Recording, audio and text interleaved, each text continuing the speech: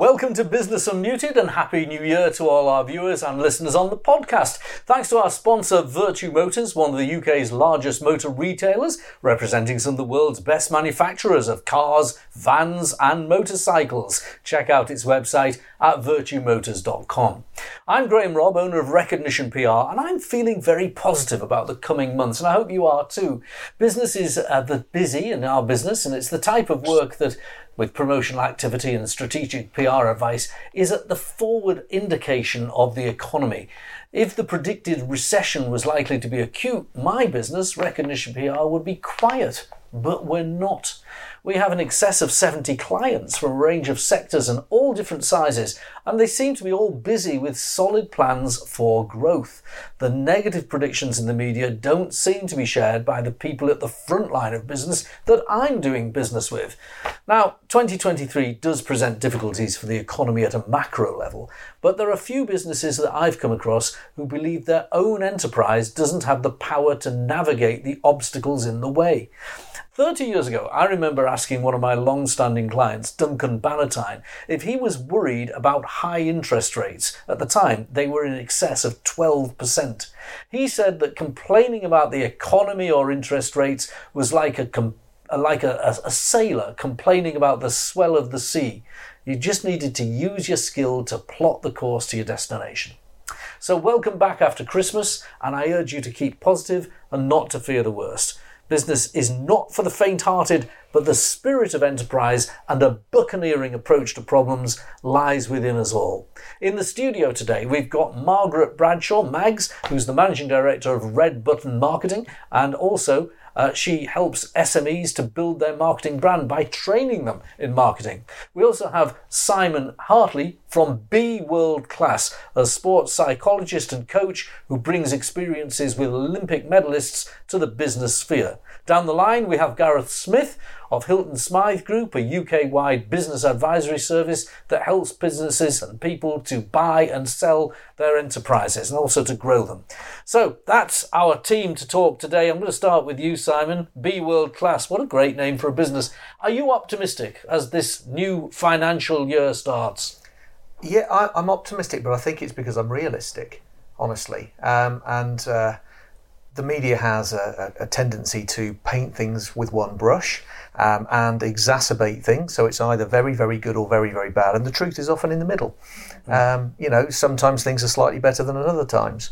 But I completely agree with the philosophy of Duncan Bannatyne, which is that, the sea might change, but how we navigate it is critical. Absolutely. And if we're confident with what we're doing, with our plan, with our approach, there's a very good chance we'll get through. Yeah, you can't complain about the weather.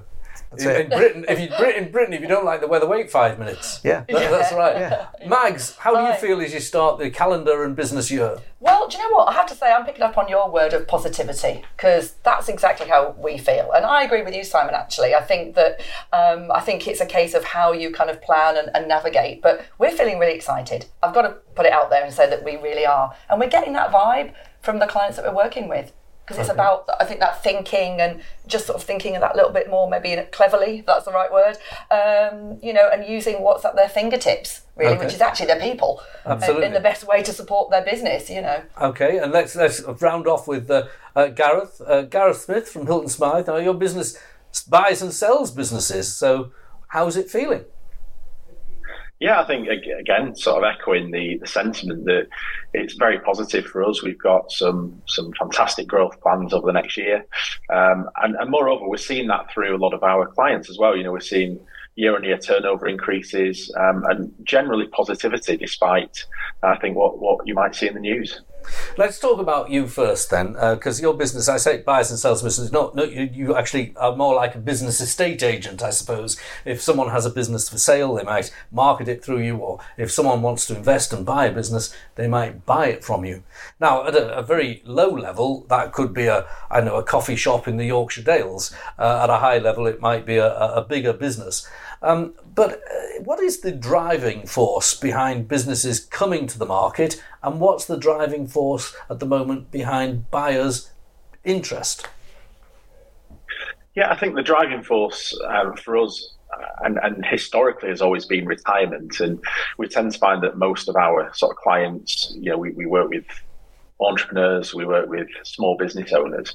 So it tends to be individuals that again, to the point where they want to de-risk, retire, and just generally, slow down a little bit. And I think from a buyer's aspect, look, there's always going to be somebody that wants to invest and see a return on that investment. So if you have a good business that's profitable and it's returning money, you will inevitably find somebody that's interested in taking that off your hands.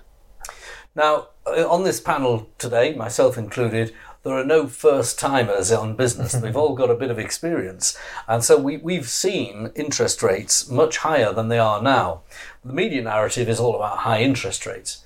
Now, if I wanted to buy a business that was on your books, quite often I'd have to finance it. How does the current level of interest rates affect the financing that's available and people's appetite to actually take the loan? I think, inevitably we've seen rates increase. The problem with the media is, they use past events and present them as still to come. So, we're looking at stuff that's happened, and actually interest rates have sort of steadied off. They're not still increasing. And in some instances, we're actually seeing some really good rates, still 4% on commercials, which really hasn't gone up all that much. And so, it's not as bad as it's being made out to be. It's more difficult to get the funding in some respects. But having said that, it's still very possible. If you've got a profitable business, if you've got experience in a sector, banks will inevitably favour it. And what you tend to see in markets like this, where we start to see interest rises, some of the secondary and tertiary banks tend to come out and sort of take over what High Street might typically have done. Your secondary and tertiary lenders will. So that's where we as brokers, when we do finance brokering deals, tend to really come to the fore in that we have access to those banks and lenders. In the 21st century, in 2023 now, compared to 20 years ago, 10 years ago, not only are the rates different and lower, but the availability of different types of finance is more widespread. But you didn't have 20 years ago the level of peer-to-peer lending you've got now. You didn't have as much private equity in the small business sector. There were fewer banks that specialised just in business. Is that making an impact on people's financial availability? Yeah, I think, wherever you have competition in the marketplace and different products, it opens the door to better rates and better terms, because ultimately lenders make money on lending money. So if we can create a market where you get these additional types of lenders, then absolutely it benefits anybody looking for finance. And I think the FCA had a particular interest in sort of fintech and really driving the peer-to-peer market, if you like, by almost relaxing regulation a little bit to some extent to get some of these through the regulatory process. And I think that has helped create a more competitive market.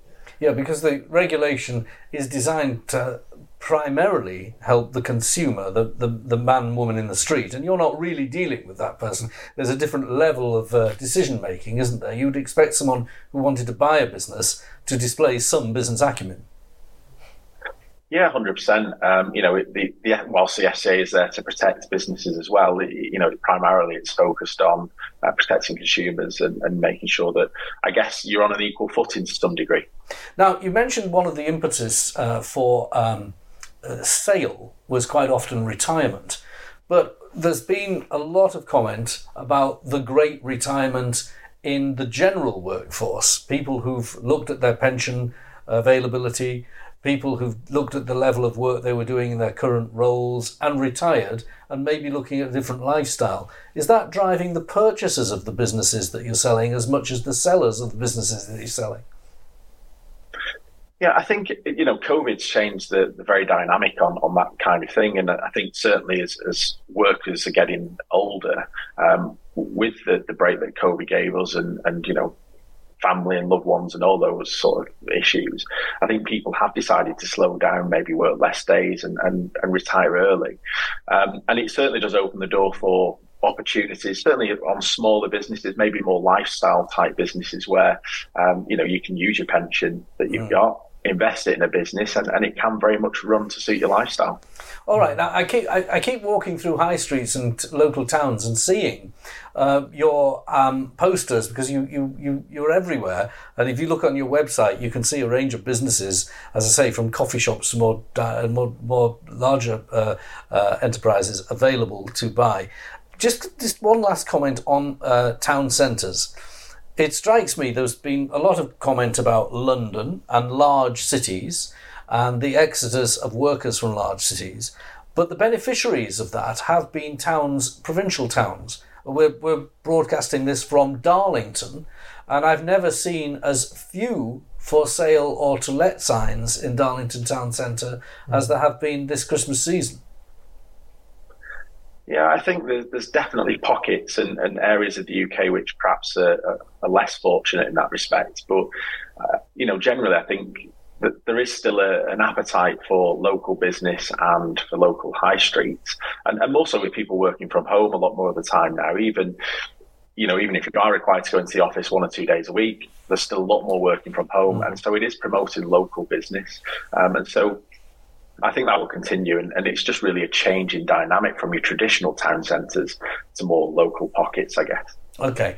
Mags, let's bring you in, and feel free to chip in, Gareth, if you want. I know you're down the line, but do chip in.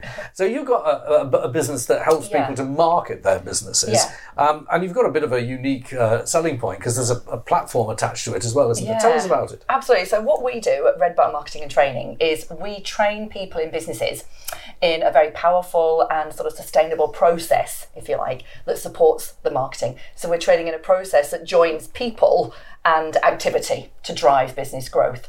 And then the backup is that they get use of an online tech platform called My Marketing Button for a further, between 1 and 12 months, depending on what training they have.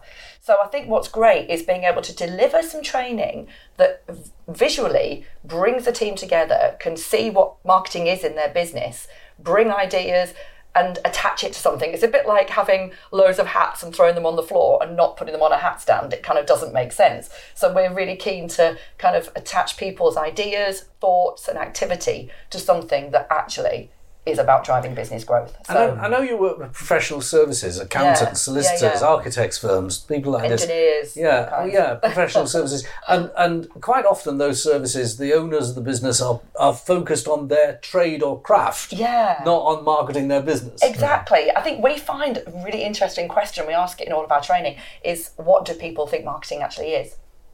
And what do you tend to get? We get a whole stack of different answers, I can tell you.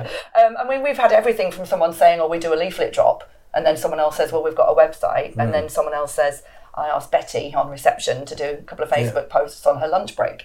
And, I find the range of answers fascinating, because if 10 people in a business and in a team, so you're saying, like, say, accounting or professional services, they're busy doing the do, So if all of those people in that team have a different understanding of what the process of marketing is in the first place, I see that as an interesting, perhaps, opportunity or challenge to have then same page thinking. Because if marketing is the process that will drive the growth of a business, if 10 people think it's something different, that to me flags an issue.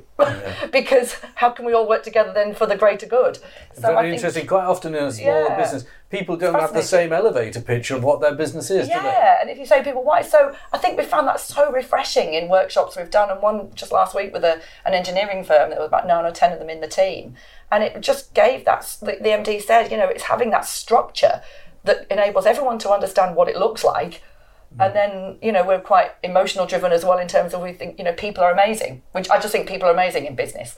And you are a people person, we Mags, love people. Yeah, absolutely. And I think it starts there with the marketing of any business, to be honest with you. Now, Simon, you're here to give inspiration. Now, we're looking to you. You're a sports psychologist. Now, I talked about Olympics at the beginning, but actually you've been involved in football, Premiership Rugby Union, motor racing, first-class cricket. What can you say to someone in business that you would say to someone in sport? Where is the link? The link is, and it took me an embarrassingly long time to find this out, that everybody's a human. So whatever applies to an athlete or a sports team applies to an entrepreneur, onto a teacher, onto an architect. It doesn't really matter. The common denominator is if you're a human being, this stuff applies. And whether it's individual or collective, if it's mindset stuff or leadership or teamwork or culture or whatever, it applies equally inside sport as to outside. It's the same stuff. I remember coming into work last Tuesday. I have a team of 15 people, and I wanted to say something to get them all going and start off the business. I can't remember what I said. Hopefully I did inspire. But what would you be saying to the business owner, particularly because you presumably coach the business owner, not just the staff? Yeah. And the business owner, and I'm sure everyone around this discussion will know this, walks into the business, thinks, oh my goodness, there's an element of trepidation. I've got a lot of mortgages to help pay, and I owe my staff a living, not just myself, and and you're starting fresh. It's like the head teacher that goes into school and he's really more nervous than the students that are starting for the first day of term. Yeah. What do you say to the business owner that gives them that courage, that buccaneering spirit, that sense of enterprise to get going? I've noticed with lots of people taking on huge challenges, and I've studied people who are the very best in the world and have taken on enormous challenges, and you ask them how they got through it, and most of them said, at the outset, I didn't know how I was going to do it, but I knew why. And that's what powered us through. Why? Yeah, yes, absolutely. Destination. And so there are a couple of questions that I think get sort of overlooked in business. We almost assume people know the answer, so we don't talk about it. And there are 3 questions that I advocate get asked time and time and time again. What are we trying to achieve here? Why does that matter to us? Why is it important? Why do we care about this? And how are we going to do it then? And most people come in at the how are we going to do it without looking at the first 2.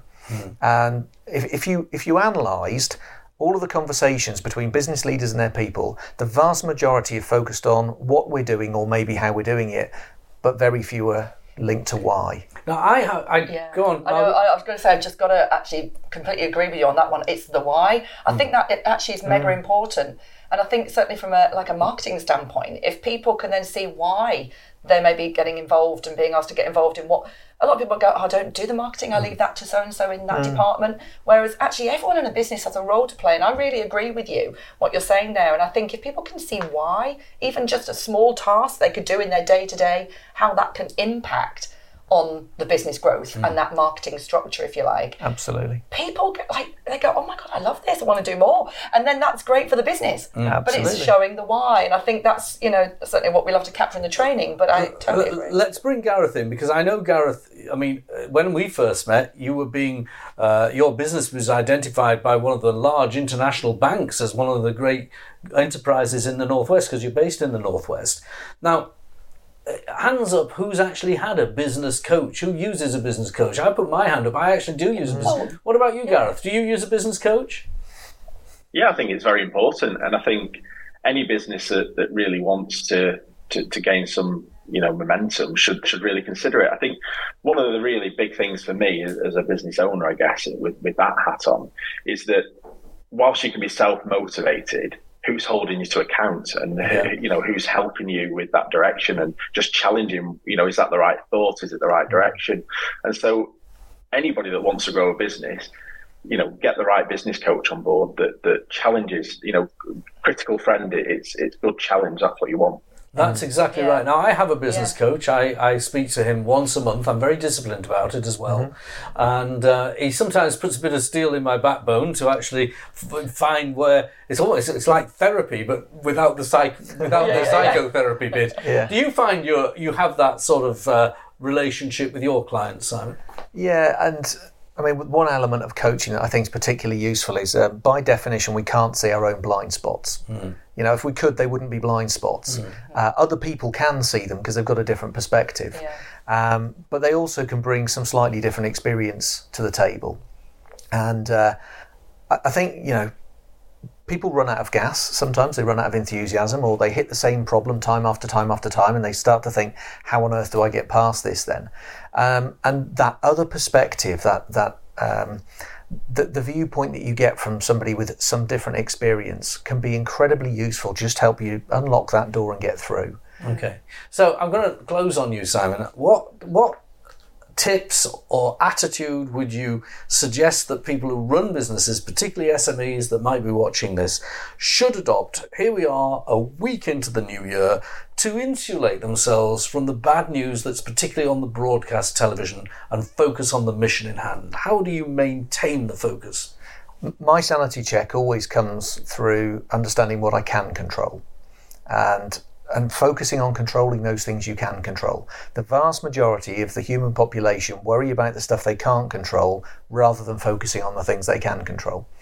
And if you look at, for example, outcomes are not in our control, but processes absolutely are. So what do we need to do? How can we do it better?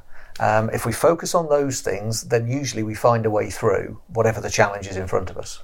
Well, it's been great having him on, hasn't it? I was going to say, this is great. I'm loving this. We're all feeling better for the new year. We've got a process. I'm loving this. Well, Gareth, Simon, Mags, thank you for joining us on the first Business Unmuted of the new year. Do keep following us on different platforms from our audio podcast. Do like and subscribe to it, or follow the live stream on a Wednesday, or the video, which is on YouTube and also on the North East and Yorkshire Business Network on LinkedIn over each weekend. We'll see you next week.